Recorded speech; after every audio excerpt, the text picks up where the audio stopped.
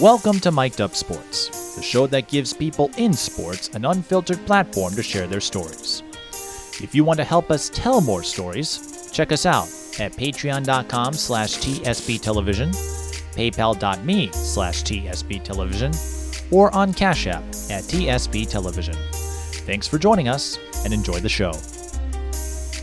Hello, everyone. Welcome to another live edition of Mic'd Up Sports, the show that goes in depth with the people who build our sports community. And thanks to everyone tuning in live on Facebook. And if you're watching this on demand through our YouTube channel, we're glad you could join us there as well.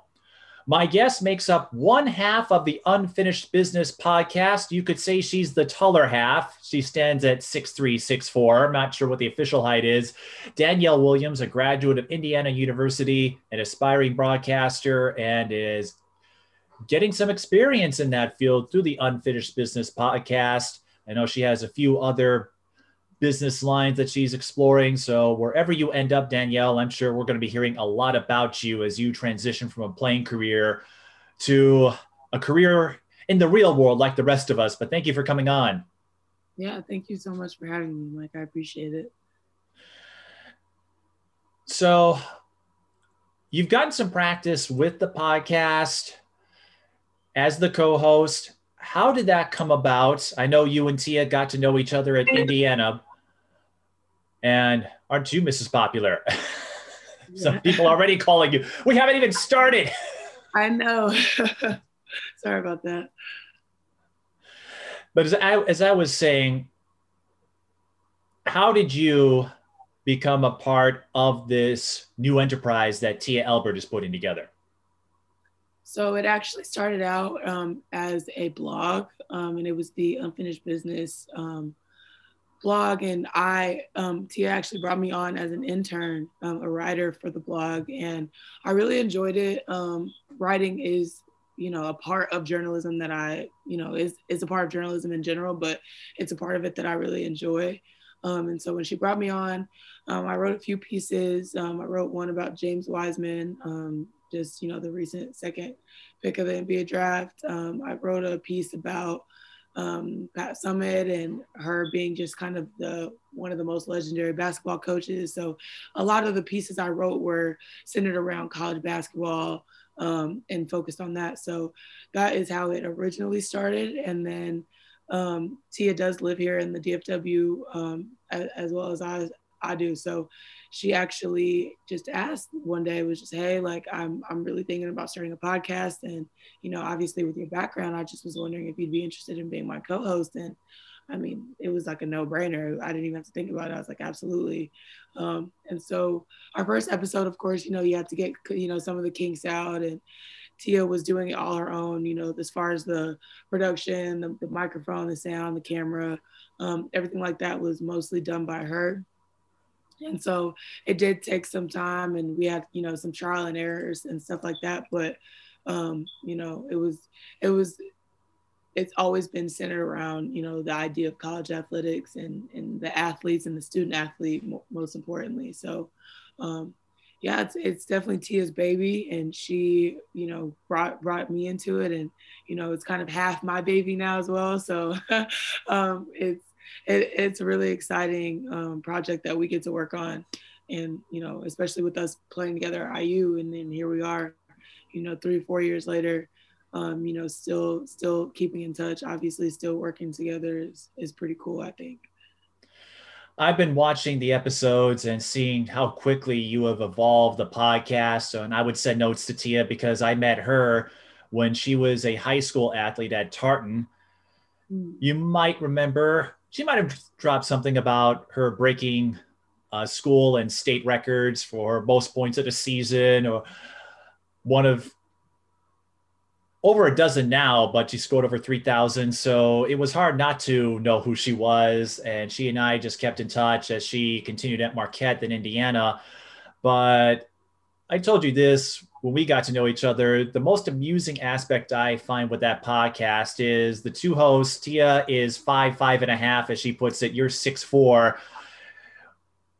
So that provides an amusing contrast for a basketball fan like me. But what I enjoy most is listening to two women talk about sports, not that you needed to convince me that women belong in sports professions, but it's clear the two of you are passionate about it. Basketball, football, even if your NFL allegiances cause some rifts. I think you're a Cowboys fan, she's an Eagles fan, Definitely. but the two of you have come together, and who knows what will happen. This podcast could last maybe a few months. It could be the start of something big, but I could tell right away you have chemistry, you get along real well.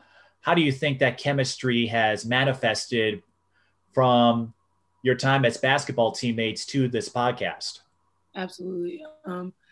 That's a really good question. We actually, and we were also roommates at IU as well. So, we were definitely closer than, just teammates. And as you mentioned, she's 5'5" and I'm 6'4", 6'5". So with her, being my point guard and I'm, her post player, there's kind of that automatic just bond. And I'd maybe compare it to a quarterback and his running back, or maybe a quarterback and his lineman, or something like that. So it was always one of those situations where she kind of looked out for me in a sense of, if we were on the court together, she'd make sure, okay, yeah, I got to feed Danny the ball on the block, because like I'm going to give her that love today, or whatever the case was. So we definitely had that bond on the court, and then off the court as well. I mean, we were really good friends, roommates, like I said. So with that transitioning over to our podcast, I mean, it wasn't like we had to get to know each other or, get comfortable or get acquainted. I mean, it was just like, to me, it's like I'm just talking to, my friend, but, we have a microphone in front of us and we're talking about sports, but it's super comfortable. And I think that's the part that I love the most, is that there wasn't that transitional phase of me having to get comfortable and, me having to break the nerves or break the ice or anything like that. It's very, and every time we do an episode, I mean, it's very plainly just, it feels like two friends just having a conversation, except, it's officially a podcast. So, yeah, I think just that genuine like friendship and relationship that we had definitely just easily translated over to us being, really good co-hosts with each other on the podcast. You spoke of being roommates with Tia. I did not know that. Of course, I knew Tia came over from Marquette, so she is coming off a season where she made the Big East All Freshman team, and it looked like she was on pace to have a stellar college career. It didn't pan out that way, but she still found a way to make it work. Do you remember the first time the two of you met or got to know each other? Because you had already been at Indiana before she transferred there, so you're the experienced one in terms of what the campus was like, how things worked at IU. And here comes this newcomer. What was that first meeting like, and how did you two connect so quickly? I want to say that Tia she might have gotten on campus before I did. With her being a transfer, she might have been there before me as a freshman coming in. But when I do remember that our initial, first meeting was just like, it was almost like we already knew each other, if that makes sense. Like, it wasn't like, again, it wasn't, forced or, awkward or anything like that. And same with Kim. Kim Royster is the other player that I came in with my class. And I mean, me and Kim also are still really, really good friends. We talk almost every day. Tia as well. And it was actually all three of us in an apartment together. So, I mean, you can imagine we had a really good time, and it was not, I wouldn't say, a frat house, of course, but I mean, I guess equivalent for us. So, yeah, it was a really good time. And again, our meeting was just very, I'm not sure what it was on my end or her end, but it was almost as if when we met, and not just me and Tia, but also me and Kim, Taishi as well, Taishi Towner, when we all met, it was just this weird kind of like pull that all of us just had towards each other, and we looked out for each other from then on out. We hung out together. Like, we were, once we all kind of met, we all knew, like, okay, this is who we were supposed to be, hanging around, and this was our, our teammates that we just clicked with instantly. And so, yeah, I mean, I think that just instant bond kind of just resonated, and it's still there today, like I said. And we rarely ever talk about it. I mean, we do talk about old times, but we rarely talk about, in depth, like you asked, like just our first meeting. But when I actually go back and think about it, I mean, it really was like just it's like almost like a scene out of a movie, if you could imagine. Like we met and we were almost like, hey, I like you, you like me, like, okay, great, we're gonna really get along, and it's gonna work out really well. So yeah, it was kind of one of those instances. How hard was that friendship tested when you found out that she's an Eagles fan, with you being a Cowboys fan? That Oh makes my you division rivals every NFL season. Yeah. It was definitely some nights in the house where I was on the couch screaming for the Cowboys. And I want to say that was Dak's second season on the Cowboys. So him and Zeke were just starting to have some success. I do remember we lost to the Packers, I believe, that year for the playoffs. And, it was a lot of the times, like you said, just an Eagles fan and a Cowboys fan. I mean, it's similar to a Redskins fan and Cowboys fan. We're bound to butt heads. But it was we definitely always had that trash talk moment where we, if my Cowboys won that week, then I was, I'd come in the locker room or whatever it was, and, talk my trash, and she would do the same for the Eagles. And then we also had, friends on the football teams that also also had favorites, and there weren't too many Cowboys fans, which is hard to believe because they call it America's team. But I always repped. I always wore my cap with my star. I had a Cowboy sticker on my car. My dad made sure to put one on there before I left for school because he wanted me to represent being away from home. So yeah, we definitely had some moments where we were, talking trash to each other. Danielle, you have to remember when you were at IU, that is Colts territory. Yeah, it is. It is. And that's all it was, Andrew Luck. That's all I heard 9 times out of 10. And I remember not really knowing too much about the Colts except for that Peyton Manning had taken them to a Super Bowl. But that was about it. That was about all I knew about the Colts. But, coming from the South, me being a huge Cowboys fan, I mean, that's all that mattered at that point to me. Well, I actually have a friend who grew up in the DFW area. His parents still live there. So when I took a trip to cover a Lynx Wings game, we actually got to tour AT&T Stadium. Oh, I often joke that was the one stadium that didn't need naming rights because the Cowboys have that national brand recognition. But hey, if it gets you a few extra bucks, I suppose. Right. So as football fans, how have you and Tia handled this season where both the Eagles and Cowboys are still competing for the NFC East title, but nobody has more than 3 wins? It's 3-6-1, then 3-7, 3-7, 3-7. You probably have heard a boatload of NFC East jokes this year. Yeah. What is that like where you're fighting for a spot and everyone is ripping you to shreds, at least everyone who isn't a fan of those teams? Yeah, definitely. I've seen some pretty brutal jokes about the NFC East this season. And we briefly talked about it on an episode after Dak had his super unfortunate injury. And she's kind of, I'm not going to call her a Cowboys fan because that would be an insult to her. That would be fighting words on the next podcast if she did. It absolutely would be. How dare you call me a Cowboys fan? That's slander, basically, at this point to her. But there was a moment where we both, kind of just acknowledged the Cowboys and how unfortunate it was that, this was their first season with the new coaching staff, and then Dak goes down. And the season just, didn't work out how we had hoped, at least how I had hoped. And like you mentioned, the Eagles aren't doing well either. So it was just one of those moments where we, a lot of the times we say because of COVID for everything, because of COVID is just one of those things that it's like, oh, because of COVID. And so that was kind of my thing when I was when I saw how unfortunate it was. And of course Dak went down. That really didn't have anything much to do with COVID, but I was just like, oh, yeah, my Cowboys, oh, it's just because of COVID, well, next year. That's just kind of that's kind of my mantra for the moment.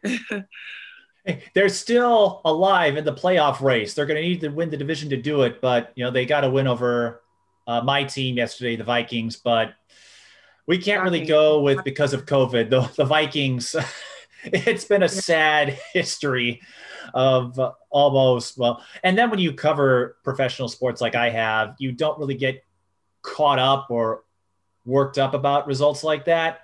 You just go along for the ride. I remember when Blair Walsh missed that chippy field goal against Seattle a few years ago, and I just laughed, not at the Vikings, but it's like, of all the ways your season comes to an end, it happens on a missed 27-yard field goal. Like, you can't make it up. Yeah.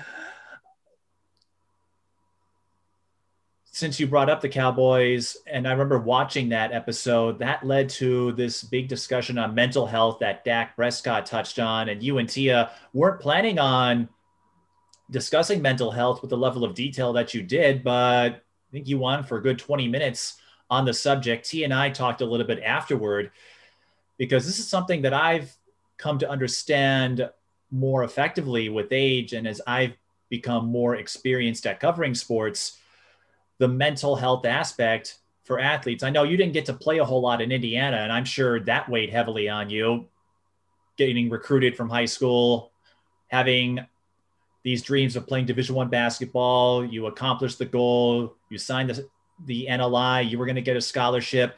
Tia, coming off a fantastic freshman season at Marquette, looking for some new beginnings. But you, I think, out of anyone, would understand how difficult it is, especially being Division I. You get more scrutiny than a D2 or D3 athlete. And when you win, everyone wants to be friends with you. When you're not winning, people get antsy, upset. They think of you as a bum.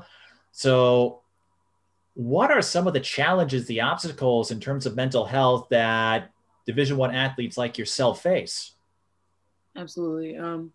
It is, unfortunately, I mean, I wish that, things might have been different. But I'm a firm believer that it kind of molded me and made me into the woman that I am today. So I am thankful for those experiences.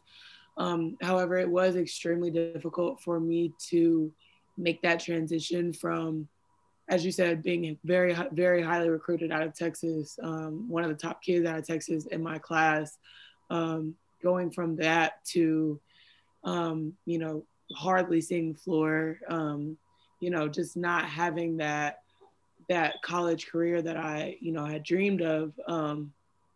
And it was extremely tough because in my certain situation, I just felt very alone in that sense.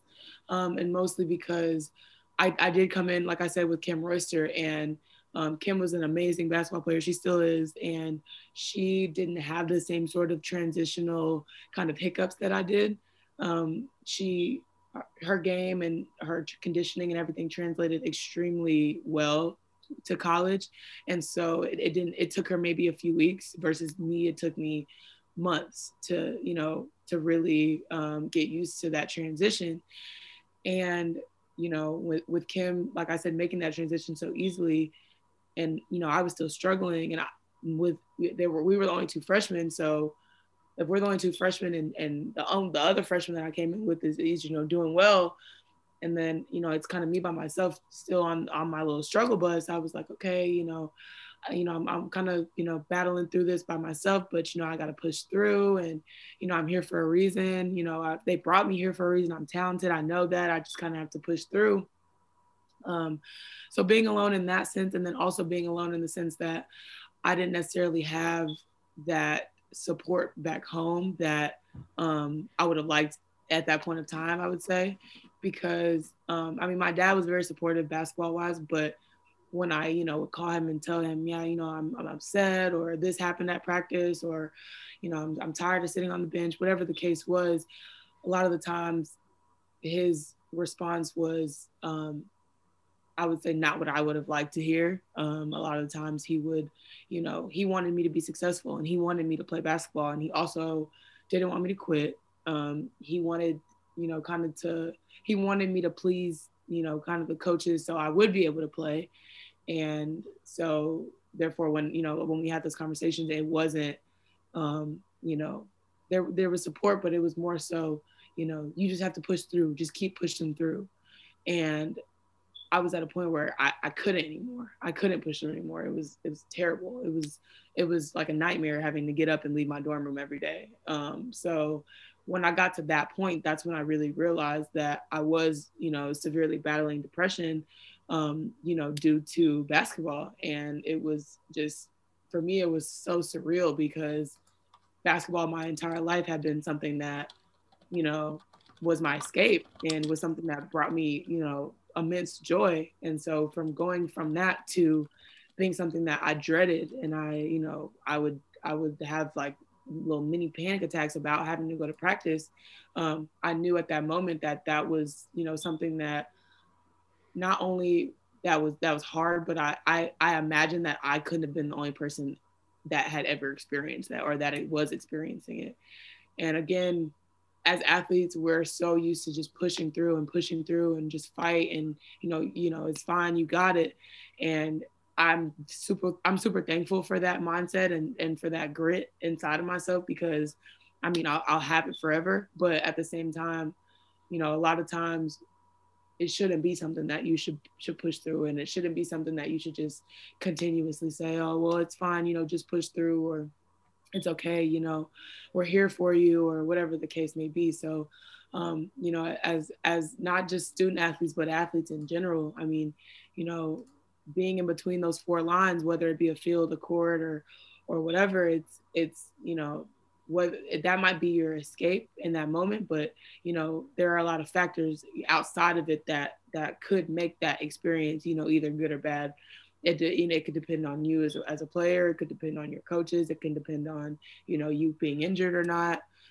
There's a lot. And it was, if I have to be completely blatantly honest, it was the most, it molded me the most out of every experience that I've had in my 23 years. I mean, I'm not like 50, so I don't have just like a million stories to tell, but I mean, up to date, I mean, it was definitely the most, kind of molding experience for me. And again, like I said, I'm thankful for it. I don't regret anything. But I am thankful that I had those experiences, because now, when I am faced with adversity, or when things don't necessarily go my way, just in life, and I mean, it's life, everybody, has stuff that they go through, and everything is not always, peaches and cream. But when I have those moments, it's a lot less hard for me to push through. Like I said, it's a lot less hard for me to have that positive outlook, because, I went through that storm pretty much alone, and I got myself out of that storm pretty much alone as a student athlete. So I would definitely say just mental health in general. I am super passionate about it, mainly because like I said, I dealt with it firsthand, and I can imagine that I'm not the only kid who moved across the country to go play basketball, and the situation didn't turn out how I planned. And, so yeah, that's kind of my, summary of that. Well, for someone who doesn't have a million stories yet, it sounds like you're close, maybe 900,000. But it sounds like you and Tia will follow up on this on a future podcast. And Tia, I know, can speak to the same experience playing at 3 schools. I remember she came on and we talked a lot about what led her to Indiana, why that didn't work out, trying again at Fresno State, then deciding, you know what, maybe it's time to do something else. And that isn't easy. And then adding a degree of surrealism to all of this. You and Tia brought this up in that podcast. You had to play Northwestern in their first game following the death of Jordan Haskins by suicide. It maybe, I don't know how it registered for you because you're the visitors, but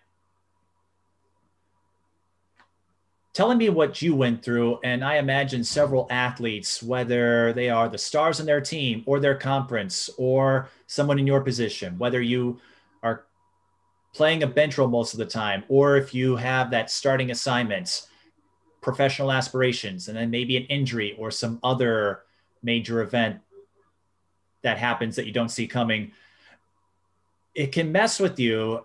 What do you remember from that game? I imagine you all heard about it. What do you recall from that sequence of events? I recall that we had a film session and they kind of, we were on the film room and they kind of just talked to us about it very briefly. It was just kind of like, this happened, and when we play them, they might have some sort of memorial or some sort of way to honor her. And they also, I believe, had patches with her number on it. And I just remember it being very heavy, especially for us being, because they were scheduled to play another team, but they ended up canceling that game. And so we were their next game back after that happened. And like I said, I just remember it being very heavy. I remember it being just, it was so heavy and so kind of just surreal, because at the end of the day, that could have been one of our teammates. And it was just, it broke my heart, because it was just, like I said, it was almost like, you never know what someone's going through. We're, as far as her personal life, of course, I have no idea what she was going through, but in the sense that we were both student athletes, we were both in the Big Ten, we both played women's basketball. Like, a lot of our lives were probably pretty similar. And so just knowing that she was battling whatever it was she was battling, and it came to that for her, it was heartbreaking. And it was one of those moments where it was real. And it was actually a really good game. I remember Northwestern, that was probably one of their best games that they had played us. Northwestern, we normally beat up on pretty well. I mean, it was maybe like a 10, 15 point win every time we played them, and we lost that game. And I recall, like I said, they wanted to honor her and kind of memorialize her at the end of the game. And there was kind of a tiff between my teammates of, well, do we stay on the floor and honor her with them, or do we leave and let them have their moment because we don't even know her? And I still, to this day, I truly don't know where I would stand with that. I mean, that's extremely conflicting, because we didn't know her, and so that was their moment to have. But also, it is something that we kind of wanted to respect and remember her as well. So I just remember it, like I said, it was just a really heavy moment. And looking back, I do remember, we had a sports psychologist, and we definitely had those resources. It wasn't something that wasn't necessarily there, as far as the access and someone deciding, hey, I need to go talk to someone, that's a lot easier said than done a lot of times. But I am extremely glad that now I feel like it is more of a normalized conversation.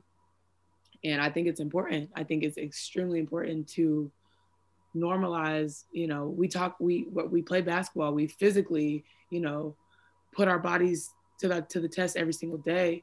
So who's to say that our brain isn't, being stretched just as much as our bodies, and I'm a firm believer in that. And I'm a firm believer in sports psychologists make a difference, especially on the college and professional levels.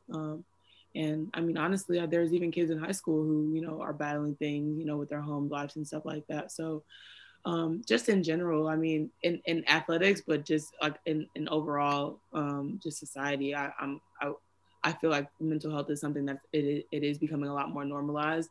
And, people feel that as athletes, we're just these big, strong, macho characters. And, we don't really have this internal shell, which we do. And it's everybody has, like I said, stuff and demons that they fight. And, depending on how you, cope with it, a lot of athletes, we cope with it through basketball, football, whatever it is. And that's why, maybe those talents are so good as they are. So, yeah, mental health is definitely something I'm passionate about, especially within athletics for that reason. And here you are talking about your own battles with depression.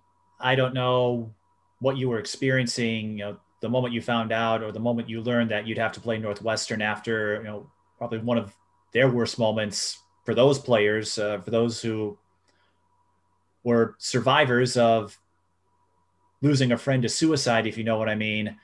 Right. And you're saying that could have been one of us. I don't know what your battles were like, but I have to imagine to some degree it was personal because you were going through, I imagine, some of the same things that Jordan was. You were able to find a way to adapt, embrace, and work through it. She couldn't, unfortunately, but that still is harrowing. At least for me, that would be scary to think, well, this happened and who knows what could have happened to me. Looking back on it, what do you make of everything? Yeah, it made it very real, is what I would say. Um, it just made it very, it brought it into perspective that, you know, like I said, that could have been one of us. And I'll never forget. I believe it was my freshman year. We did kind of like a team bonding, team building activity, and it was with. I don't think he was a sports psychologist per se, but he was in that same realm, and pretty much every team at IU did this activity with him. And for some teams, it got super, super, super deep and personal, and personal and deep. And then for some teams, it was just very blanket, one-dimensional team bonding stuff. But the year that we did it, it was actually my sophomore year. The year we did it, it got personal to the point where we did, talk about, our depression and our mental health issues that we were having. And like I said, it broke my heart that so many of us were dealing with it and not knowing it. And so many of us were getting up and walking in the locker room every day and sitting down and putting on our shoes next to each other, not knowing that, the person next to me is, is battling, and it was just one of those things that, I look back and I think on, kind of where I was at mentally and where a few of my teammates were mentally. And, I think that, a lot of the issues that I dealt with, yeah, I wouldn't necessarily attribute to playing time, but just my entire experience. But then, you look at players that were playing 30, 40 minutes a game that were still dealing with those same demons. And so you consider that, and it's not necessarily just about playing time or about, FaceTime or whatever the case may be. A lot of people think, oh, well, you're not playing and that's why you're depressed, or, you're on the bench and that's why you hate it here. It goes much deeper than that, because there are players who played the entire game that are still, dealing with these same demons. So like I said, it made it real. You never have no idea what anyone's going through. And that's one of my biggest things that I try to just live by, is that, being kind to people, it doesn't expend any energy. It doesn't hurt. It doesn't, you know what I mean? It's not, to me, it takes more energy out of me to be mean to someone than it does to be kind. And so that's one of my biggest things, is just, you never know what anyone's going through. So choose kindness always. That should be your initial, that should be how you are initially in any interaction with someone, is kindness, and that's, that sounds so simple and so small, and, oh, just be kind to people and, whatever. But I mean, you would be surprised how, you could make, the bagger at the grocery store, how you can make their day by just simply being kind and having a 5-minute conversation with them while they're bagging your groceries. That might have made their day. That might have been the thing that, really just brightened their day and brightened their week. And then, from there on, you never know what kind of lines up with people's lives. So that's is one of those things that I definitely try to live by, as far as just, just being kind to people and taking that into consideration, that you never know what people are going through. And it's something that I've reflected on in my high school. Well, yes, high school coverage and sports coverage in general. I cover a lot of high school games, still do. and still plan to whenever it's safe to have games again in the state of Minnesota. We're on pause right now, but I remember a star athlete at one school who skipped her entire junior season because she was battling depression and some other mental health issues that she needed to get control of. And she was arguably the star athlete of her team, won a state championship. And going into what would have been her junior season, I thought, oh, I can't wait to see what she does or how she grows, because she was this all around athlete. And then all of a sudden I hear she's not playing. And then it was explained to me, this is why. I'm like, oh, okay, well, I'll give her the space she needs. Another friend of mine played Division I at Providence. She came on my podcast and she's been more open about discussing her own mental health struggles. And there were a couple of moments where she was ready to end it and prayed through it. That's what helped her get through it. And she's doing well now. So there are a lot of strategies and a lot of moments. And I think what people are starting to understand, you touched on this, it's rarely just one event. It's usually a series of events that don't even have to be tied to basketball or playing time. Because as you were saying, you couldn't be the star athlete and still go through problems. Dak Prescott comes to mind there. We talk about him how often on the Sports Centers and other talk shows of the world. Right. So it's a reminder, and this is something I've stressed doing these podcasts, having these athletes past and present come on, and something I wish I could have gone back and been more thoughtful of when I was more of a fan than a reporter. Yes, I'm sure you would love it if you got to make Big Ten Player of the Year, or if you got to go to the tournaments and all of that, but you're more than just athletes. You're not robots that are out there to entertain us. You know, these are real people with real stories, real struggles. You really aren't all that different from the rest of us. You just have more of a spotlight, and sometimes that can wear on you. And I think these stories, and you and Tia discussing this almost ad nauseum on your podcast, illustrates how important it is that we remember folks like yourself are still human. Yeah, exactly. That's what it boils down to, is that, you know, no one man's struggle is, you know, worse or less than the next, I think. And you know, like you said, we're all human beings at the end of the day. Everyone has stuff that they go through. And just because I'm an athlete, and or just because Dak Prescott is a millionaire and plays professional football, doesn't mean that his, you know, his mental struggles are lessened because he has money and he has status and everything like that. No, he still battles. You know, he just has, you know, 3-4 commas in his bank account, and I don't. That's just the difference. Like, I mean, that's just, you know, that's just kind of how I look at it. So, yeah, like I said, I think it's kind of we're starting to see a shift from it being something that people don't talk about and it's super hush, and, you know, it's one of those things, to now it's a lot more normalized. And, you know, that's to me, that's a great thing, and that's a good shift that's happening. Now, this is an oral history podcast, and I wanted to touch base on this as well. You attended North Crowley, if I pronounced that correctly, in high school. What was your first memory with basketball? What do you remember that first got you into the sport? This is kind of a funny story. I actually played volleyball my freshman year as well as basketball. And of course, volleyball season is before basketball season. And I made the JV volleyball team my freshman year. And I remember, you know, I was a freshman, and so all my friends were freshmen. And the first day of basketball workouts, I went with the freshmen. Like, I didn't know any better. I didn't know if I was supposed to go, you know, with, I wouldn't assume like, okay, I would have to go with JV or varsity or whichever it was. So at my high school, there's a big campus where 10th through 12th graders are, and then there's a freshman campus where there's just freshmen.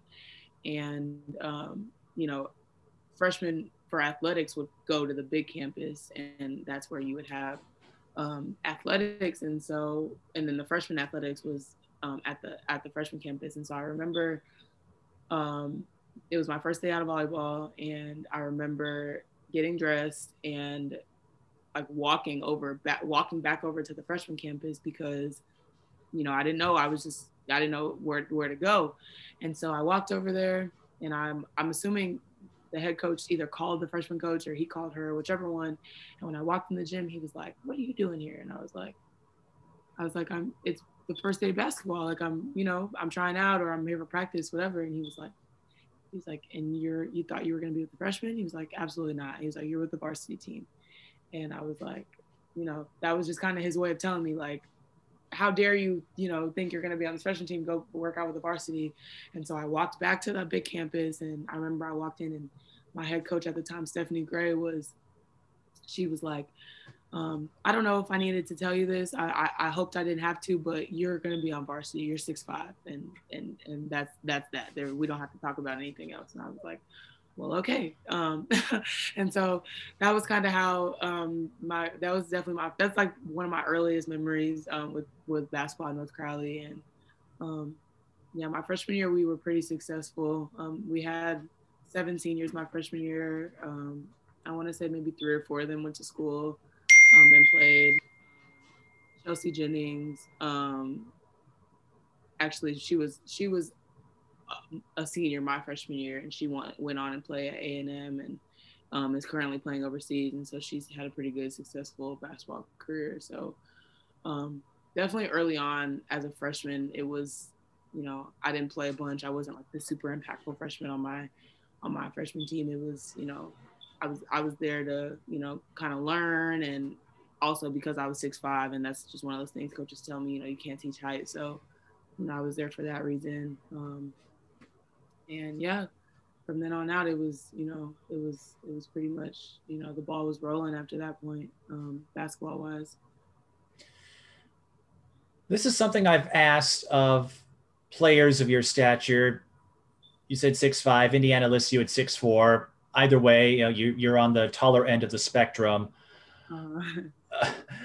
And oftentimes a story that I get from, players up here or players I've met elsewhere, the hardest thing about it is finding clothes or shoes that would fit, and sometimes getting those tall jokes. So what was that like for you growing up? I imagine you were one of the taller figures in your family and in your basketball circles.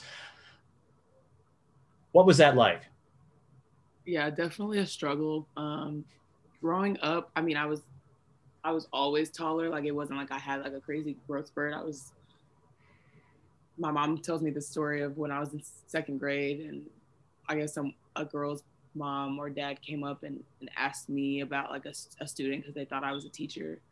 And that was when I was in 2nd grade. Wow. And they'd say not to grow up too fast. Oh my goodness, you're being compared to teachers in 2nd grade? 2nd grade. It was bad. And I want to say I was probably about like 5, 6, or 7 in the 2nd grade. And then I remember being about 5, 10, 11 in the 5th grade. And the only reason I remember that is because I had a science teacher. His name was Mr. Hansen. And I remember that he was 5'10" and I was 5'9". And I was in his class in 5th grade. And so going into 6th grade, I remember telling him, I was like, I'm going to be taller than you when I come back next school year. And I came back that next school year, 6th grade, and I was 5'11". And I came back and I was like, I told you, like, I was going to grow. And so I grew 2 more inches, and I was 5'11" in 6th grade.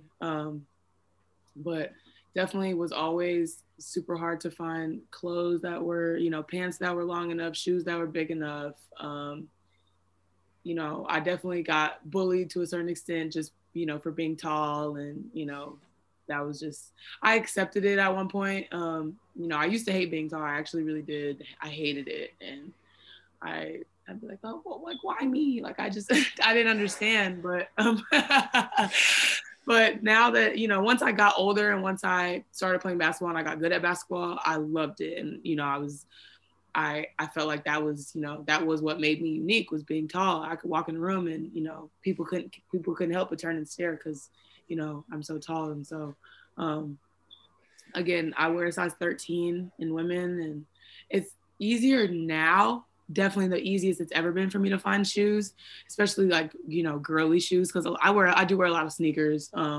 And, that's fine when, finding sneakers isn't hard, but when I do, want to, dress up and, wear cuter, girlier shoes, like maybe heels or something, it is definitely a struggle to find them. And it still is. It's not as bad, like I said, but, it's still, I can't walk into Forever 21 and buy a pair of shoes. That'll never be able to happen.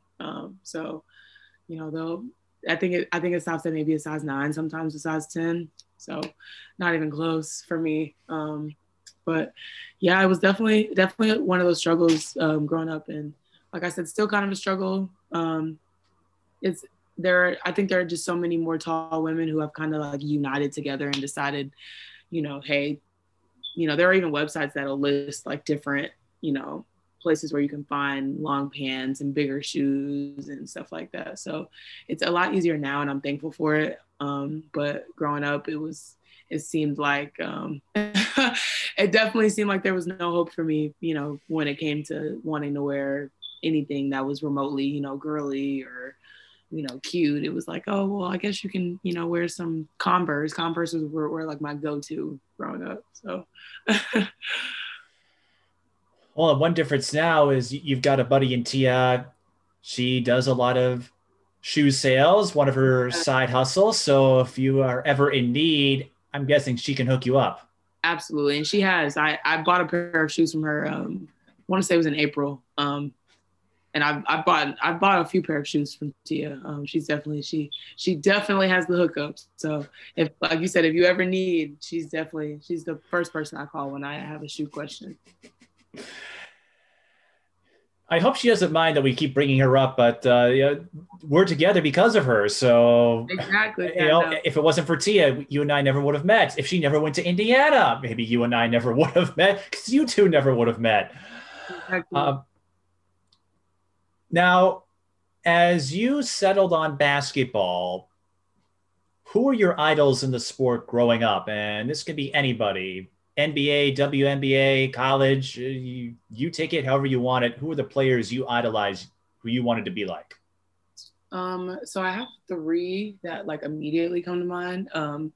Lisa Leslie was just, I mean, for me, kind of automatic. I mean, she was one of the first women to dunk a ball. Actually, the first. I was gonna say the first. The first. No, you were on the right track, and that was what, in 2002. So you were a little younger back then. Exactly. Yeah, I was only 5, so didn't really know anything. I don't think you'd be expected to at that age. Exactly. So yeah, she was definitely one that just, even my dad just kind of ingrained in me that, she was, one of the greatest, and that was somebody that I looked up to. I had a Sparks jersey growing up. So that was definitely someone I looked up to. And then Stephanie Dolson was just someone, for some reason for me, that I loved and admired her game like immensely. And my dad just would always just like ingrain in me that, you can play like that. You can, you're physical like that. And, he would always say like Stephanie Dolson was nowhere near like a flashy post player at all, but she was very, very, very solid. Like what she did extremely well. And she also had a really nice touch and could shoot the ball. She played really good defense. She rebounded. And my dad, again, she was one of those players that my dad really, really kind of, I didn't really have a choice when it came to watching Stephanie Dolson. It was like a film session, when UConn would be playing, whoever it may be, Louisville or Baylor back then. So definitely Stephanie Dolson was huge for me. And then Shaquille O'Neal is my favorite basketball player ever. As a post player, I feel like, most post players, pretty much idolize Shaq. And there's almost no need for an explanation on that one. But I mean, Shaq is the most dominant player to ever play the game of basketball. And just watching him dominate like that was just insane. And for me, I grew up watching a lot of those series with the Lakers against the Celtics. And, I remember when him and Kobe split up, and, and he went to the Heat, and then he was he fell off, and then he just, eventually retired. But being like thinking back and being able to recall those games, with the Lakers and those series with the Celtics, and, just watching him and Kobe, do what they did, it was definitely iconic. And now that I'm older and I think I can look back to that, it's like, a lot of people, the only memory they could, or the only way they could call on those memories, might be highlights or whatever the case may be. But like, I genuinely remember sitting in front of the TV and just being amazed at what Shaq did. So, yeah, definitely. Lisa Leslie, Stephanie Dolson, and Shaquille O'Neal, Shaq Diesel. Well, Leslie and Shaq, those two I could see. Stephanie Dolson, I didn't see coming. I've interviewed her a couple of times, but I have to give her props because I think there were folks who were giving her a hard time because of her body type, a little bigger than some other post players, but she's been in the WNBA for what, 5-6 years now? Yeah, and that was a lot of the reason too why I resonated with her, because I was a thicker post player, and I wasn't one of those like super thin or super athletic post players. I did have a bigger body, and so watching her, and even when she did transform her body and lost weight and did stuff like that, it was, I mean, of course, like, she has no idea of this, but it did really inspire me. And even my dad would be like, you can tell, you can see, she's lost 10 pounds, and you can see her, moving a little easier this way or that way or whatever the case was. So yeah, Stephanie Dolson. And it's funny, I actually met her and took a picture with her. My freshman year, we played, I want to say it was Chattanooga we played, and she was at the game, and I think she knew someone on their staff because she had on a Chattanooga shirt, and we took a picture, and I was like, I kind of told her, I was like, you have no idea of this, but like, I really, really like genuinely looked up to you and kind of idolized you growing up. So like, just thank you for being you. And it was kind of good to give her flowers and let her know that she was a huge inspiration for me. I remember Gino Auriemma saying he would take a team with 10 Stephanie Dolsons on it when folks are like, is she pro material? And obviously she's proven that she has been. Do you remember what she said when you told her, hey, I looked up to you, and how excited or nervous you were because this was someone you watched and someone who you idolized? She was one of your heroes, and now you're getting to meet her in person. Yeah, no, she was extremely sweet, very sweet, very humble. She just, kind of thanked me and kind of asked me about my journey and what was going on. It was a very brief conversation, but she was just like, kind of told me keep going, us thicker, bigger post players kind of have to stick together, you know what I mean? So, yeah, I appreciate her for that more than she would, ever know. So. And when you mentioned Kobe and Shaq, I remember that dynasty run of theirs. I was in high school, and I followed it for another reason because Phil Jackson was head coach of the Lakers during those years. And of course, I grew up watching the Bulls and Michael Jordan, and I probably wore out the tape on Space Jam when I was little. But I was glad that I at least got to see the tail end of Michael's prime in his career. I still remember watching. You have memories of, I think, the 2001-02 finals, or at least watching it. I was like, you were pretty young when that happened, but I'll take your word for it because I know they played on repeat too. And I remember the 98 finals when Jordan hit the game winner to seal that sixth championship. Right. And it's just cool to look back on that. And when you brought up Shaq, I know you've expressed a lot of interest and actually have some experience in broadcasting through Indiana through this podcast. And of course, that's what Shaquille O'Neal does now for TNT. And I enjoy the Inside the NBA tapings that he does with Charles Barkley and Kenny Smith and Ernie Johnson, because not only are they versed and knowledgeable about the NBA, but they'll talk about anything. I was kind of bummed that this pandemic has thrown the entire sports calendar out of whack, because I remember they had a pretty lengthy discussion on the election 4 years ago. They all would have said something this time around, but they're not afraid to be themselves. And when they decide to be goofy and silly, as you've seen, it's hilarious. And you could tell it's not fake. So they're just, I don't know how they make it work, but they do. And it's just fun to see that kind of fraternity get together. Yeah, that's definitely when Shaq and Chuck go at each other. It's like top tier entertainment, honestly. um, and like you said, I love like, almost, I sometimes like the halftime reports more than the actual game, depending on, who's playing. But yeah, I love Shaq. I love his his tone and how he's always very like, kind of mellow when he's explaining, breaking down whatever play it might be. So um it is kind of weird, idolizing Shaq on the court and then now going to idolizing him, in the broadcast sense. I'd say that's fair. And I think one of my favorite moments was when he lost it. You might remember this when they were making a Jetsons reference and Charles Barkley got one of the characters mixed up and he meant to say Elroy but said Leroy, and Shaq just he went all in on it.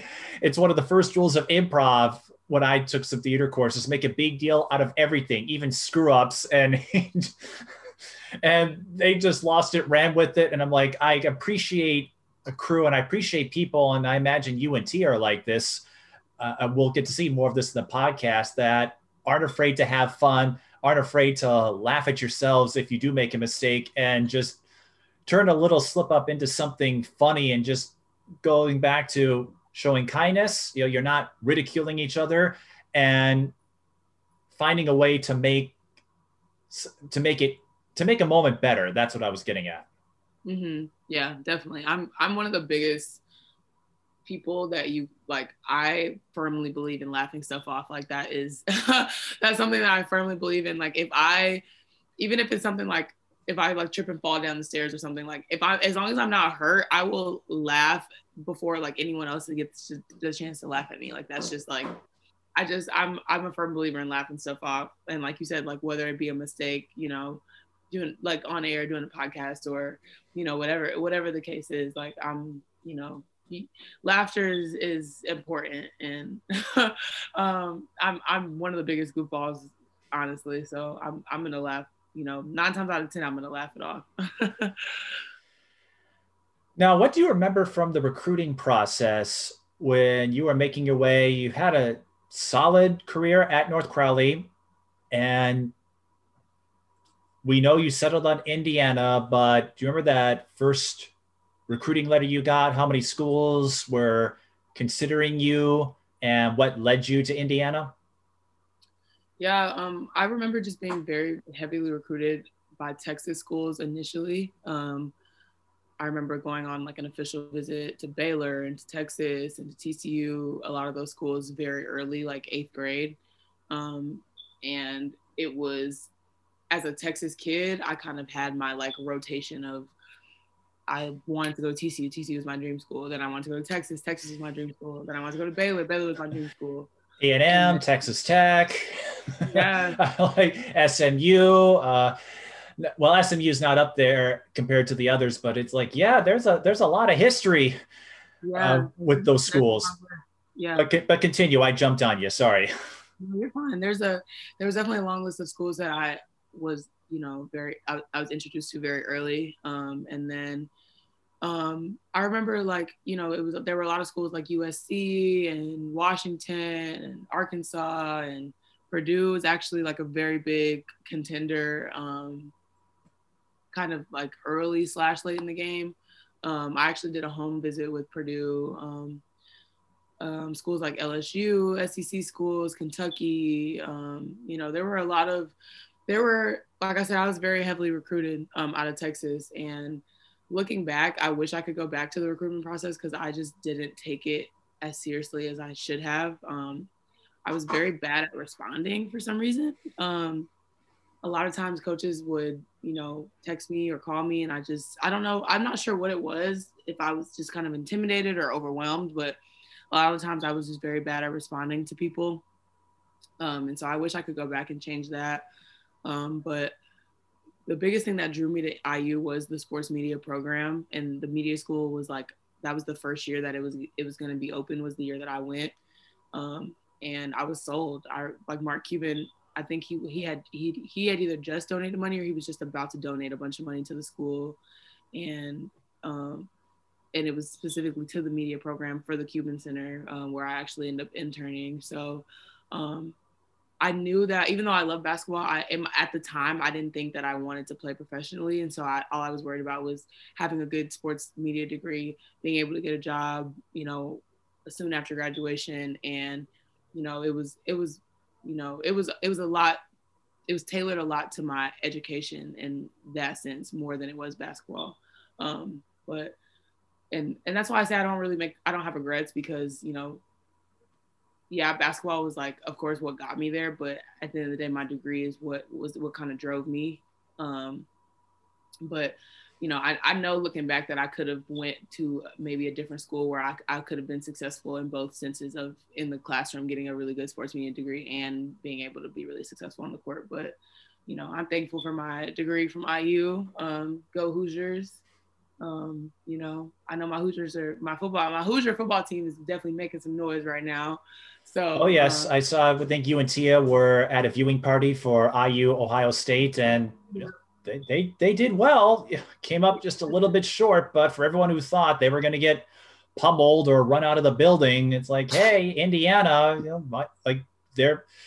It stinks that it's happening in the year of a pandemic because I've noticed that we're not giving as much attention, and understandably so, because we're still dealing with this virus, and it's caused some bigger issues than sports. But still, I can't wait to go out and do those viewing parties again. We've been laying low up here, at least I have. But I'm not gonna lie, you and Tia were relishing the moment.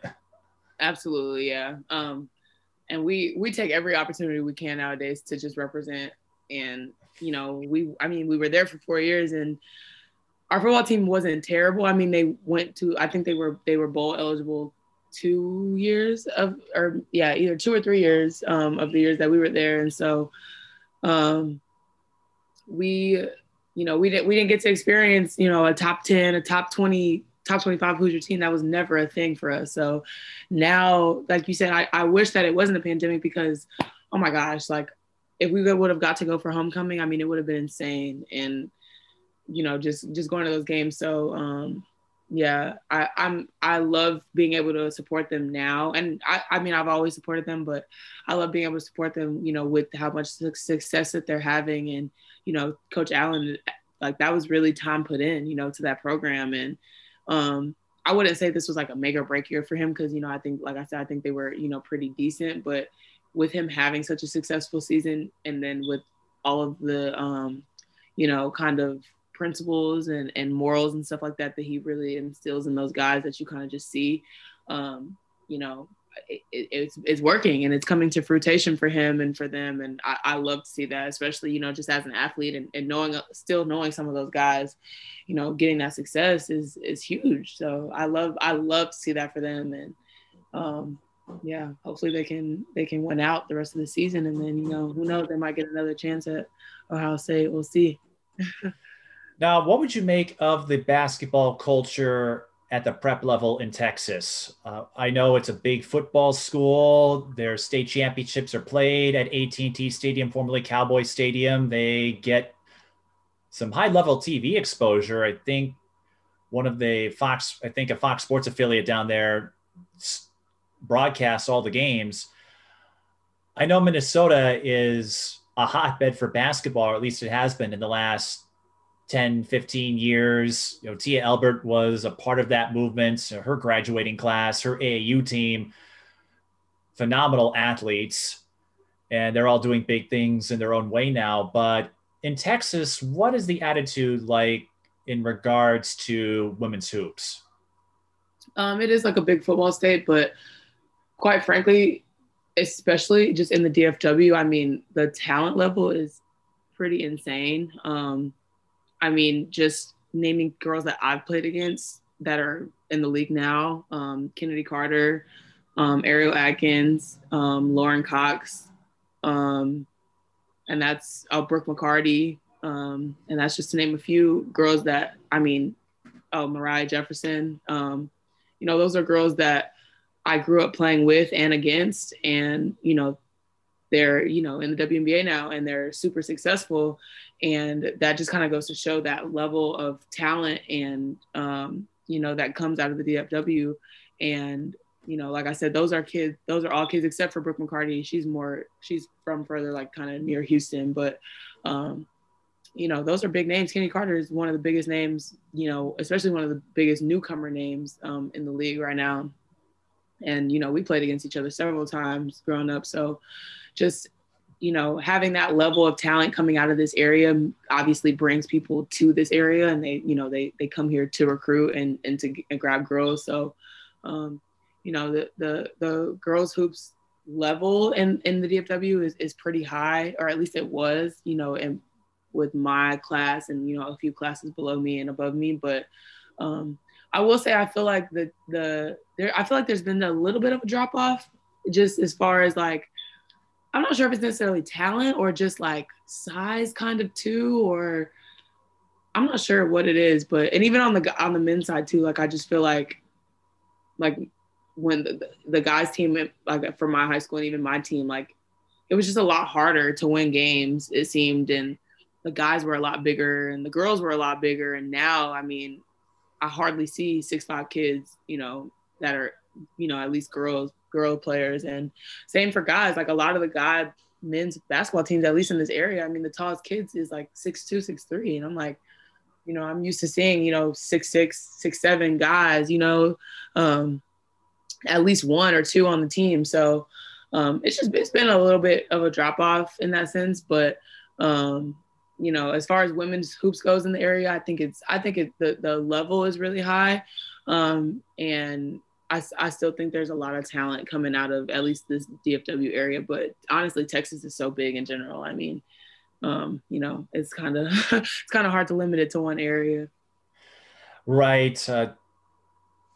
Like going from Houston to Dallas is the same as traversing several states. Like if you were to go the same distance, I think I live in the Twin Cities, much different story. People kind of forget how big Texas is an area. And then of course, if you go back in the day too, Tamika Catchings grew up in the state, Cheryl Swoops, Texas Tech. Yep. And, Brittany Griner, I don't know if she grew up in Texas, but, went to Baylor. So yeah, they're out there. Definitely. Now, what do you make of your playing career at Indiana? I understand you dealt with some injuries and then you went to UTA to give it another go. That didn't work out. But what would you say took place in Indiana? How did it mesh with the expectations you had? And what did you learn from that experience where you went from an athlete who got a lot of playing time, you set school block records at North Corley that I understand still hold to this day, and you get a much different vibe at Indiana, and it's not necessarily because of your talent or lack thereof, just things played out the way they did. But as an athlete going from one end of the spectrum to the other, how did you handle that? Oh, it was extremely hard. It was definitely humbling. And I'm not like a super cocky player at all. I never have been, but I am somewhat confident in my ability. And all of that was definitely shot going into my freshman year, just because I felt like, I was so used to feeling like, yeah, I was one, like I said, I was one of the best out of my state, out of my class, and obviously was good enough to play in the Big Ten, or at least good enough to get recruited to play in the Big Ten. And, like you said, going from being that star player to not even, being thought about, it was definitely tough. But for me, the learning experience just kind of was like, it came down to my decision-making as far as deciding to go there, because there were a lot of things kind of in the background that I didn't really investigate or didn't necessarily give like a super hard thought to. And it's because I think I kind of prematurely had my mind made up, and it was kind of a hard way it was hard to change my mind at that point. And so, yeah, I think definitely if I would have really taken my time and considered, a lot of different factors, then I would have made a different decision even about going to IU in general. But, I did, and it was a huge learning experience for me, and it's an experience that I carry kind of with the chip on my shoulder just in general. And then when I decided to go to UTA, it was like you said, it was kind of it was kind of me proving to myself that I still could.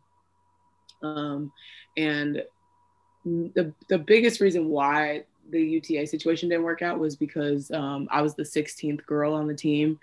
And as you know, women's basketball programs only get 15 scholarships. And I was a mid-season transfer. I was a semester transfer at the fall semester. And so, there weren't any scholarships left for me. They wanted to give me one, but there just weren't any left. And so they just were like, yeah, you can play this first semester, see how it works out, get in shape, all that good stuff. And then in the summer, right away, you'll be on scholarship. And at the time it sounded great. I just wanted to play. I wasn't really worried about, anything else at that time. But then actually having to deal with the financial struggles of honestly regular college students of, a $10,000 semester and, $2,000 books and all this type of stuff. I just was like, it was, I had never dealt with it before. And I was very spoiled and very blessed in that sense. But at the time, that wasn't something that I was ready for financially. And, my dad was definitely willing to help me and wanted to help me and wanted me to stay for that reason. But it seemed like too much of a sacrifice versus a reward. And so, that's kind of why that situation happened. A lot of people, they just see, oh, I left, and they just think, oh, I guess she I guess it just didn't work out, or, she just, whatever. Or like you said, maybe maybe she just wasn't good enough or couldn't do it, but it had nothing to do with basketball. It was everything to do with, the logistical side of things. So, yeah, definitely not the ideal experience, but that's kind of what drives me now to kind of, achieve all of these things that I kind of have set in front of me professionally. How hard was it for you when you came to that realization that your playing career was behind you and you had your reasons, and every athlete gets to that point because they all talk about what they want to do after they're done, or they explore other avenues like you have. But after you went to UTA and saw that, there wasn't room, which is unfortunate. That's a tough way to get acclimated to a new campus. But how hard was it when you came to the realization when you decided that you were going to transition away from basketball? Honestly, for some reason, it actually wasn't as hard. And I think it's just because I had kind of already accepted that fact at IU. Like I didn't plan on, when I left the team at IU, I had zero plans of going to go play after that. And then I just so happened to just kind of continue to work out because, that's all I knew. I didn't want to, become a potato or anything. And so I just continued to work out. And me and Amber Dean actually worked out every day with each other. And some days, the only time we could get in would be 7:00. And so we would go at 7 a.m. Some days, we'd have to go after class. And so we'd go at 5 p.m. And it was just one of those things that we held each other accountable, that we just wanted to, whether we were playing or not, we still wanted to be in shape. And, and this Amber was actually training to go overseas. And so that was her reasoning for staying in shape. And for me, it was just like, well, I did all this work and lost all this weight and, kind of changed my body. I don't want to lose it just because I'm not playing anymore. So that was my big reason why for that. So it wasn't as hard for me to walk away the second time. Excuse me. It wasn't as hard the second time around. And now that I am around the game so much, I mean, I'm in heaven, honestly. I mean, every day, whether I'm training a kid or coaching or going to open gym and playing myself or working out, my life pretty much does revolve around basketball, and I love it. And I couldn't ask for a better situation.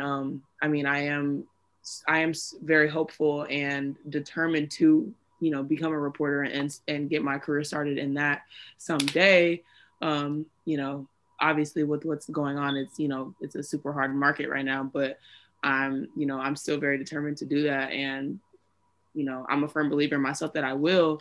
And even then when I do that, it'll still be, centered around basketball. So it's one of those things that, even though, like you said, my basketball playing career might be over, I put a lot of air quotes around that, wink, wink. But it's, I guess I still get to be in the gym every day. I still have, I'm still able to play, my limbs and my arms and my legs still work. And to me, that's, that's a minimal blessing, but it is. And, I'm thankful for a lot of the little things when it comes to basketball now. And, a lot of the things that I did take for granted in college and, a lot of those games and film sessions and stuff like that, I can't get back. And so now, every time I'm in the gym, I really try to take it for, for what it is and take advantage of it. So. You brought up a couple of more points I wanted to touch on. Of course, Tia went through a similar path. I don't know if the two of you ever talked about it. You were roommates, so I'm sure you had plenty of conversations, but she went through the same thing where she didn't get the experience that she thought she was signing up for when she transferred from Marquette to Indiana. And so the two of you have that shared experience. Is that something the two of you talked about? Or even now, when you look back on it, how do you think that helped the two of you, knowing that you weren't alone with what you dealt with in Indiana and she wasn't alone, that both of you had that common bond of trying to make sense of everything?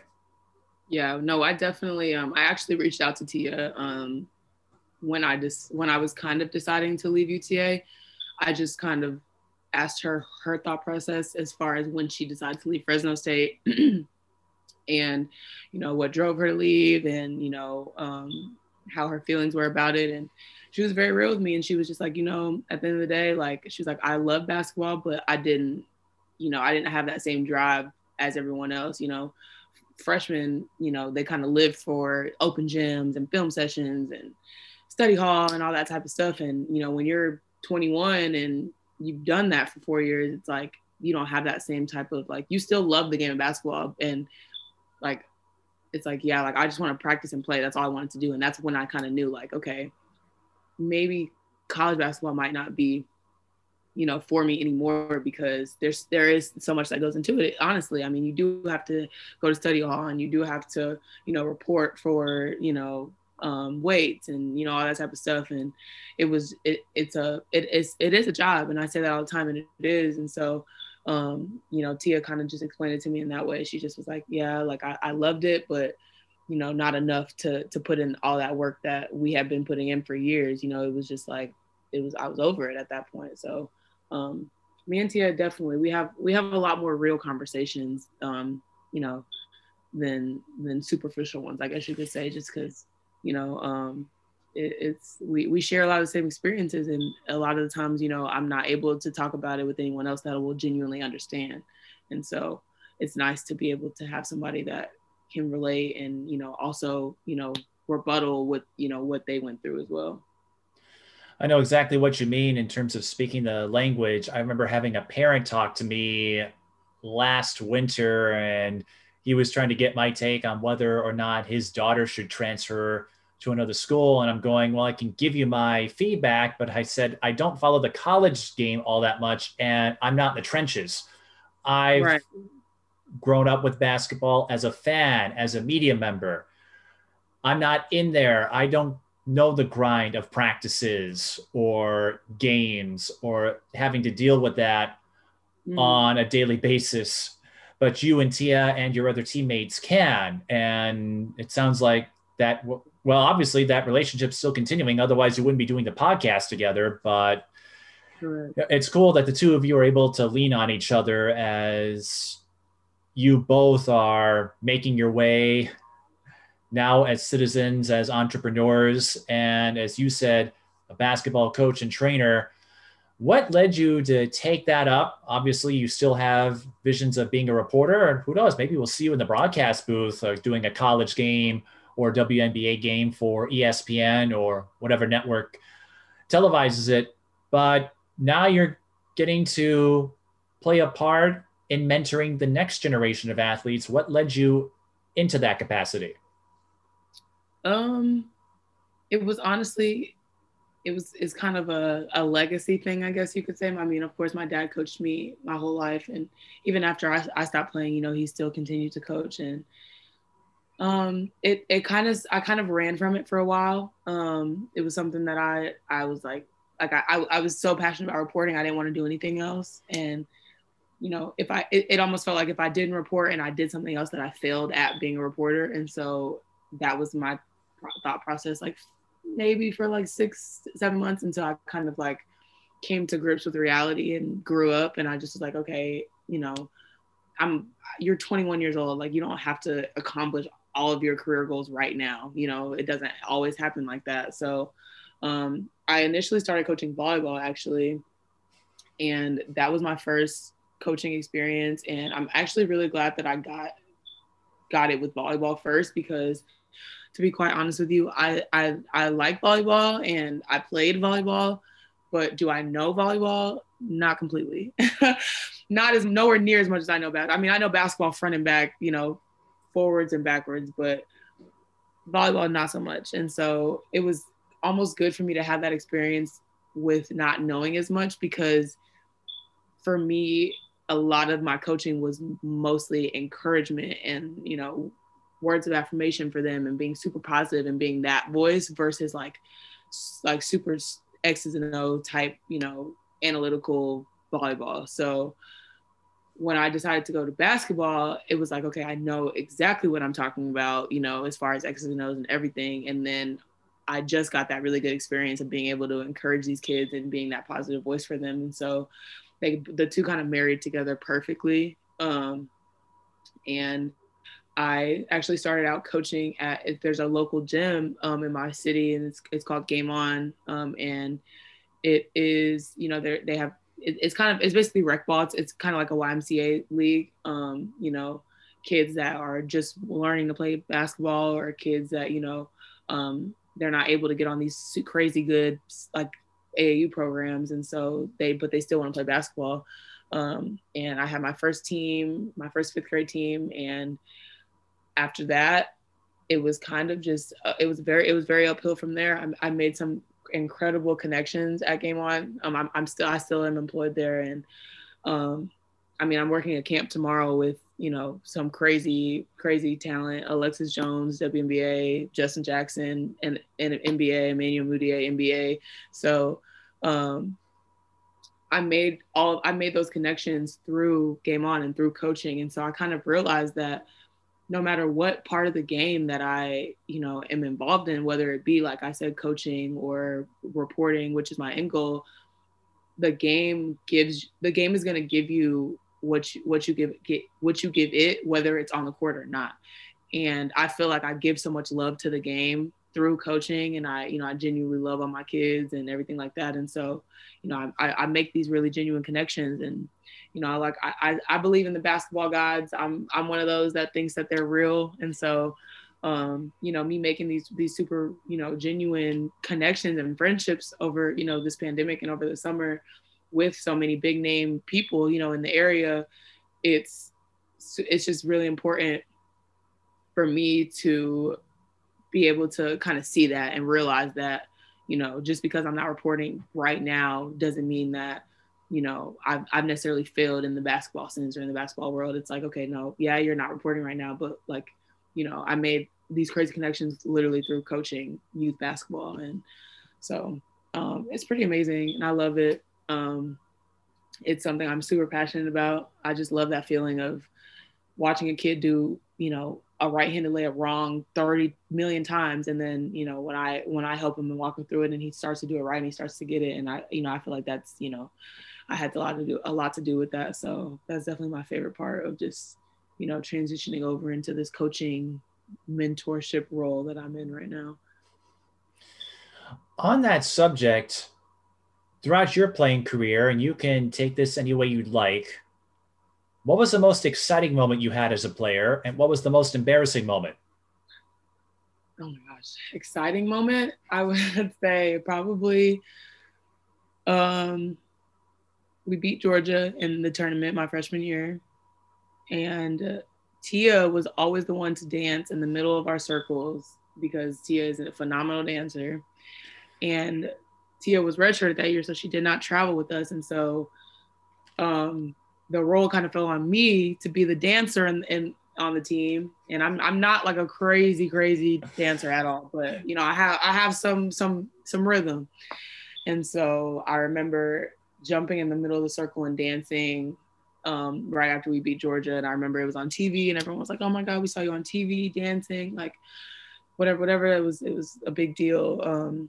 And that was a really big moment, like for me, just in college in general, like in a basketball player's career, being able to say I was on a team that, you know, won an NCAA game and, you know, at Notre Dame. And then of course we lost Notre Dame the following game, but that was a really big, exciting moment for me.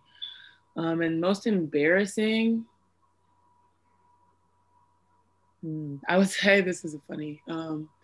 We were at Western Kentucky, I believe, and we were warming up and we were doing karaoke during our warm up. And I don't remember how or why my feet got tangled up, but I just remember like looking down at my feet, watching myself do karaoke, and then the next thing, you know, I was flat on the floor. And it was hilarious because my teammate Darby had fell the exact same way during doing the exact same warm up like 2 days before. And so like she fell doing the warm up and it was funny, and then when I fell it was funny, and that was probably one of the more embarrassing moments. But like I said, I laughed stuff off, so I just got up and laughed it off. But it was one of those, my teammates used to always say that I fell really slow, like it would take me 10 minutes to fall, and so we kind of were laughing about that too. So yeah, I have so many memories I could call on, definitely, you know, as far as, you know, embarrassing or, you know, exciting and stuff like that. But those are the two that come to mind just immediately. How did Tia rate your performance when you led the dance off after that first round NCAA tournament game? Oh my gosh, she loved it. And she was like, and I told her, I was like, man, you, like, I'm not a dancer like you, but I felt like it was my time to shine. And so I took it. Yeah, I remember Tia literally hit the splits one time in the middle of our circle, and it was insane. We all like screamed at the top of our lungs. It was literally right before a game. So definitely a lot of good times. Well, did you know, I don't know if she told you this, there was one time where I sent her to the floor laughing. Oh, really? Well, when she was up here, this was during the summer of her transfer year, and she was exploring what she wanted to do, and now she's doing a little bit of everything. So I had her do some basketball commentary with me, and then I brought her to a Lynx game just to have her shadow what it was like to be a media member. And during halftime, she and another buddy of hers, she was interning for Swish Appeal, one of her AAU teammates, they're close friends. She went to Wisconsin. So, you know, we were joking about what it would be like when those two got to play each other in the Big Ten. And we're just shooting the moon. And I brought up a story or a time where when I was a student at Minnesota, I'm a Gopher, so, well, there's not a huge rivalry between Minnesota and Indiana, but UNT are all right. But there was sort of an open gym night that the gym facilities had for students, part of a late night program for folks who weren't interested in getting drunk or doing something silly. And one of the activities was basketball, so I took part in a pickup game, but I have no athletic ability whatsoever. And so during that game, I wasn't very good and I had no aspirations of being a pro, but it's like, oh, why not? But as soon as I mentioned it, she and her friend were trying to envision me playing pickup and they just couldn't. And the kicker was, we were just going on. I'm like, well, if you couldn't picture me playing before, it's like, wait till I tell you that I twisted or messed up my ankle in the middle of this scrimmage. So we're playing full court. I can't run. And one of my old buddies says, it's kind of hard to play defense if you can't run up the floor. And Tia just hit the floor. Like that was enough. I'm looking at her on the floor. I'm like, great, I'm going to kill her laughing. Yeah. Tia's a big goofball too. So I'm sure she took it way less.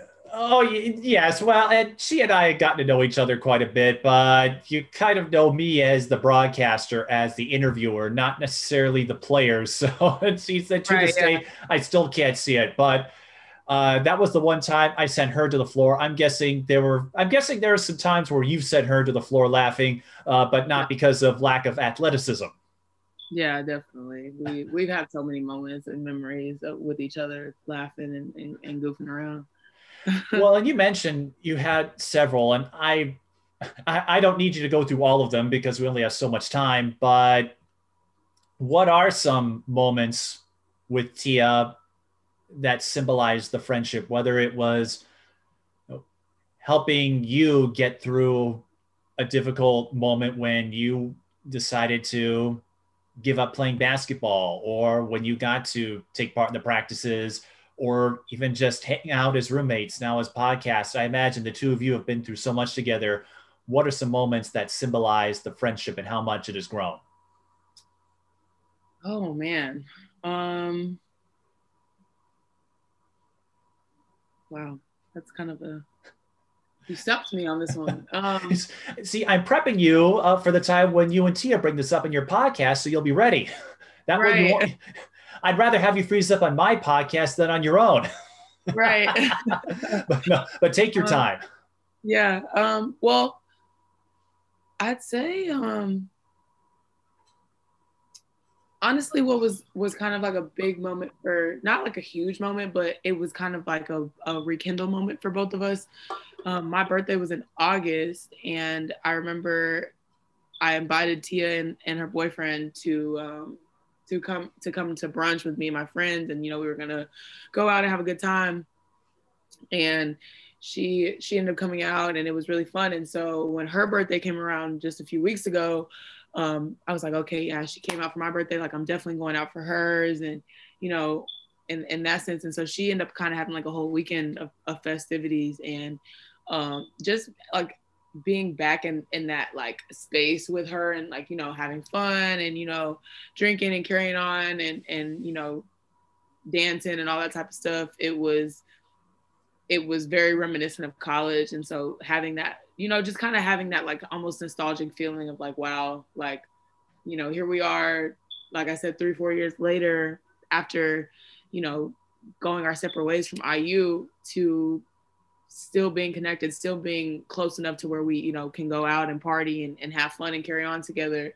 It was like, it kind of, it kind of just reassured me of like kind of how you mentioned, just like those relationships and that bond that we had, and that we still do have. And I don't take stuff like that for granted. There are a lot of teammates that I had who I don't speak to, and I don't care to speak to them. We don't, you know what I mean? We don't connect, and that's just, we played together, and that's just what it was. But, so when I have teammates like Tia and Taishi and Kim and Amanda and, Lex, who I still talk to, those relationships really matter to me. And I know they matter, on both sides. So, just, I guess, just kind of realizing that our relationship went much deeper than the surface of just being teammates, kind of warmed my heart a little bit. You can't tell her this though, because I'll sound super soft and sentimental, so you can't tell her. But I'm sure she would say the same about you. Otherwise, she wouldn't have asked you to come on her podcast. yeah, I think you're right. Well, and that's something, because I've brought a lot of former athletes on, and that's something I've stressed as we talk about mental health and the true impact. Yes, I'm sure it would be fun to win tournaments and get all the pomp and circumstance that comes with it. But at some point, no one's going to remember how many points you scored, your win-loss record, unless you're UConn. Yeah, But what you will remember is the relationships, the friendships, those moments that you wouldn't have had without it. So while folks like me kind of move on to the next season or the next crop of athletes, you're always are going to have those times where, like you said, getting to celebrate a pair of birthdays and relive the days like you were in college, and learning in those moments that your friendship still holds, even though you went separate ways for a while. You came back, and it's clear the two of you have a strong friendship that I picked up on. And I don't care if you sound soft. I'm glad you brought that up because I hope more people who follow college sports understand that's the real takeaway. The Yeah, trophies are nice, the awards are nice, but it doesn't hold a candle to having a drink and having a dance and celebrating birthdays, getting a chance to meet or bond with your extended family. Or as Mr. Feeney once said, you don't have to be blood to be family. And I think you and Tia are a perfect example of that. absolutely, for sure. There are a couple more things I wanted to get to. On the broadcasting side, do you have any role models or aspirations there? We spoke about your role models as a player, but now that you have this commitment and this desire to get a career in media as a reporter or broadcaster, who are some of the people in the industry that inspire you to join the ranks? I do. I have to hop off in like 5 minutes. Okay, But well, all right. yeah, I was gonna say that's perfect. Perfect segue. But definitely Maria Taylor is like, I mean, superwoman to me. She and I think I just look up to her so much. Not only for her being a Black woman, but for her just. I mean, when I say she dominates in whatever it is that she covers, I mean NCAA basketball, college game day football. She's now doing NFL football, Monday night games, NBA. What is it? Countdown? Yeah, NBA countdown. Thank you. And those are so many different like mediums and different sports and athletes and expertise that you really have to have. And so, oh my gosh, I mean, if there's one person like who I genuinely idolize, definitely Maria. And she's so good at what she does. I mean, she's literally a superstar, and it inspires me because even though I do love basketball and that is my main thing that I would like to cover, I also really like football and I would be open to covering football as well. And so watching her, as a woman in that space dominate and be respected, by those coaches and in those post game interviews, they're having like a really good relationship, and she's getting those good answers and good questions from those guys.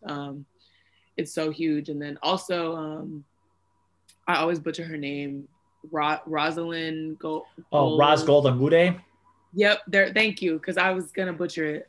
She's amazing as well, and I look up to her a lot too. Even when she was first starting out, just with the Warriors, and then she kind of moved over to doing, more NBA, TNT, and now she's doing First Take and Pac-12 women's basketball stuff. So she's another one who I just culturally, she's just very much herself, and she doesn't tone down, any of her culture or, you know, her outfits or anything. As women, a lot of the times they focus on those type of things and they harp on it because some people don't have anything else to talk about. And so watching her just being very unapologetically her, and doing it amazingly, I definitely look up to her in that sense as well. So definitely those two are like two that I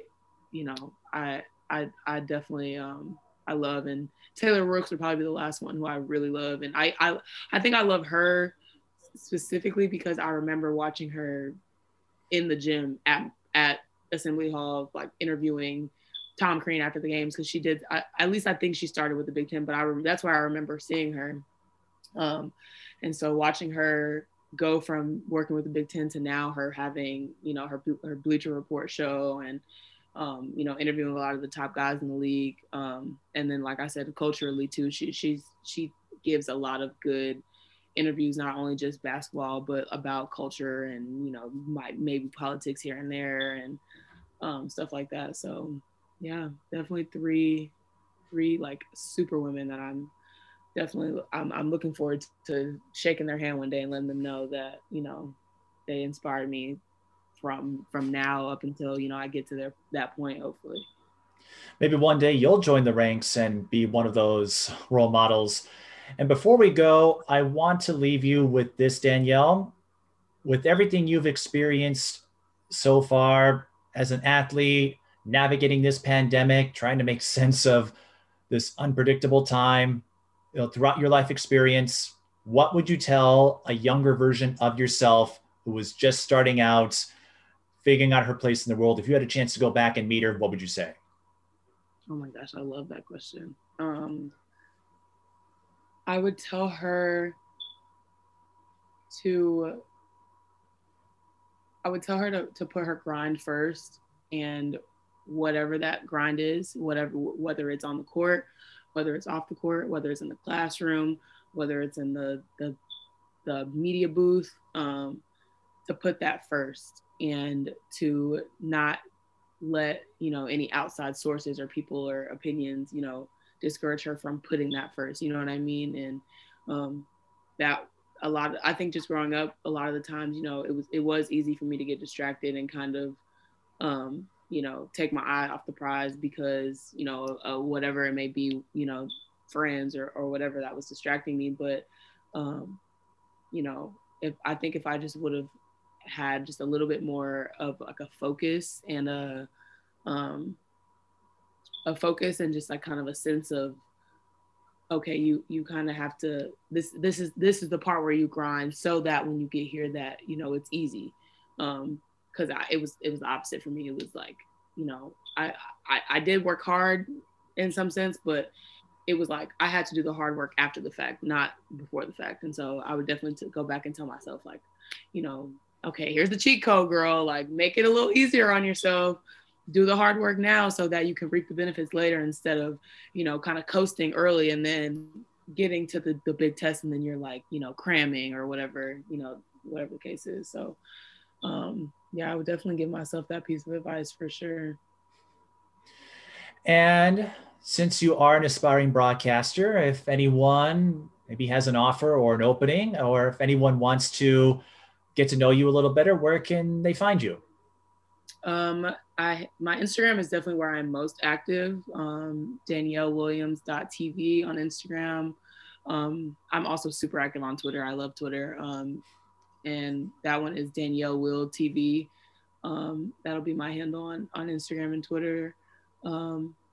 Yeah, and I'm definitely like you said, I'm more inspired than ever to get to that point as far as reaching my goals in a reporting job standpoint. And I mean, honestly, even you've inspired me. You know what I mean? Just to keep going, and just to that it's attainable. It's not something that's just super like, a lot of the times, those jobs that are, more glamorous and when you're on TV and stuff like that, it seems so far-fetched, but, just seeing real people that, me and you just had a almost 2 hour conversation that was very real, you know what I mean? And so for us, just to speak like this and for it to be super organic and very genuine, it makes it feel real for me to be able to achieve that. So I appreciate you for that inspiration, but yeah, it definitely made me that much hungrier to go get it. So Danielle, if your goal was to make me blush, you may have succeeded. Good. But yes, it is a grind. And I know I've had a lot of difficulties and obstacles along the way. I don't know what the future is going to look like. I don't think any of us do, especially in a business where it seems like who you know matters more than what you know, which can be frustrating at times. But they keep saying more reps and, don't be afraid to build your own brand like you're doing with the Unfinished Business podcast. I'd ask for a preview, but you and Tia kind of cover current events. So I think the best way was just to, follow what is being talked about on SportsCenter or all the other sports programs. But you and Tia are building this thing together. I know you and I have talked about finding a way to have me come on at some sort of crossover. Absolutely. We'd have to do it virtually, I think, until it's safe to travel. But I've got a few friends in Dallas, so I wouldn't mind when it's safe to make that distance. But yeah, you just got to keep pushing and keep networking. That's what I've done in the high school ranks, just getting to know a lot of coaches, parents, and players and building those personal relationships. So I really appreciate when you said this felt genuine. I don't go in with any expectations, and There's always a little nervousness when I do these because you never know what's going to happen. There's no script. I'm doing this on the fly. Right. And you and I haven't really had this kind of conversation before, but I can tell you and I, we came from different paths in basketball, but we speak the language, and we have to do this again. Definitely. I would love to do a crossover with Tia just to see what kind of friendship, how strong that is. It would probably be something along the lines of the Newlywed Game or some sort of match game, because the two of you, I don't want to stomp on your unfinished business brand, but I think that would be a lot of fun to have us join forces at some point. That would be so fun. It would definitely, it would bring like a different side to the podcast. And like I said, I'm all about laughing and having a good time. So I would love that. Oh, we'll make sure we get some laughs in there. Well, Danielle, thanks for coming on. And thanks for sharing so many parts about yourself, from the mental health struggles you endured to this journey of being an athlete to a coach and now an aspiring broadcaster. Who knows, maybe this conversation will reach out and connect and resonate with someone else. Yeah. And that's the biggest thing for me. That's the goal at the end of the day, is to, help the next generation, the younger generation, the next person. So yeah, thank you again for having me. I enjoyed myself. Like I said, I did not, like you said, you didn't have expectations. I wasn't sure what to expect either, but I'm super glad that we could have such a very genuine, organic conversation. And, now we have this face-to-face connection. Well, you know what this does? This inspires me to have a real face-to-face meeting with you at some point. So I might have to schedule a trip to DFW now. Yeah, we're definitely gonna have to get you down here. I'll show you all the best barbecue and taco spots I know. I got a little taste of it, but yeah, it sounds like, okay, if you have any tips on too, so it sounds like I have some folks, so I can get lodging set up. And yes, the food. I remember last time I was in Dallas, the portions are ginormous. Definitely. And I'm the biggest foodie. So, I mean, you and I, that should be, you know what? Maybe that's how you and I can collaborate. You show me around, you show me the cuisine. Yeah. You and Tia have the sports blog. You and I can have the food podcast when I traveled out there. Hey, we just go and eat good food. I'm with that. Well, thanks again, Danielle. Best of luck to you as you continue your career ambition. And I certainly hope you and I do have that face-to-face meeting, because I think, you and I would love it just as much as how you and Tia, every time you get together. I already have a greater respect for you. Not that I didn't, but this conversation and how open and how willing you were to share yourself, I got to give you props. And I'm like, yep, I'm glad to have you as a friend in my network. So yeah, it's a good thing you went to Indiana and wrote it out, because as I said before, you wouldn't have met Tia. I wouldn't have met you. And exactly, we wouldn't be talking right now. Right. If you went to USC or a school in Texas, maybe it might've worked out, but you and I never would have met. So for that, I'm glad we got this moment, and I'm looking forward to spending many more together. Definitely. Thank you so much, Mike. Thanks again, Danielle. You can listen and watch her on the Unfinished Business podcast on the Unfinished Business YouTube channel. And don't forget to check out her articles on their website, part of the Rate My College Coaches Network. And if you want to be a guest on a future episode of this podcast, just hit me up on Twitter or Instagram at @TheMikePeden, or by email tsbtelevision@gmail.com. All you need is a good story, and we're happy to share it. So until next time, thanks for watching. If you'd like to support TSB television programming, check us out on Patreon, PayPal, or Cash App. And thanks for watching Mic'd Up Sports, the home game.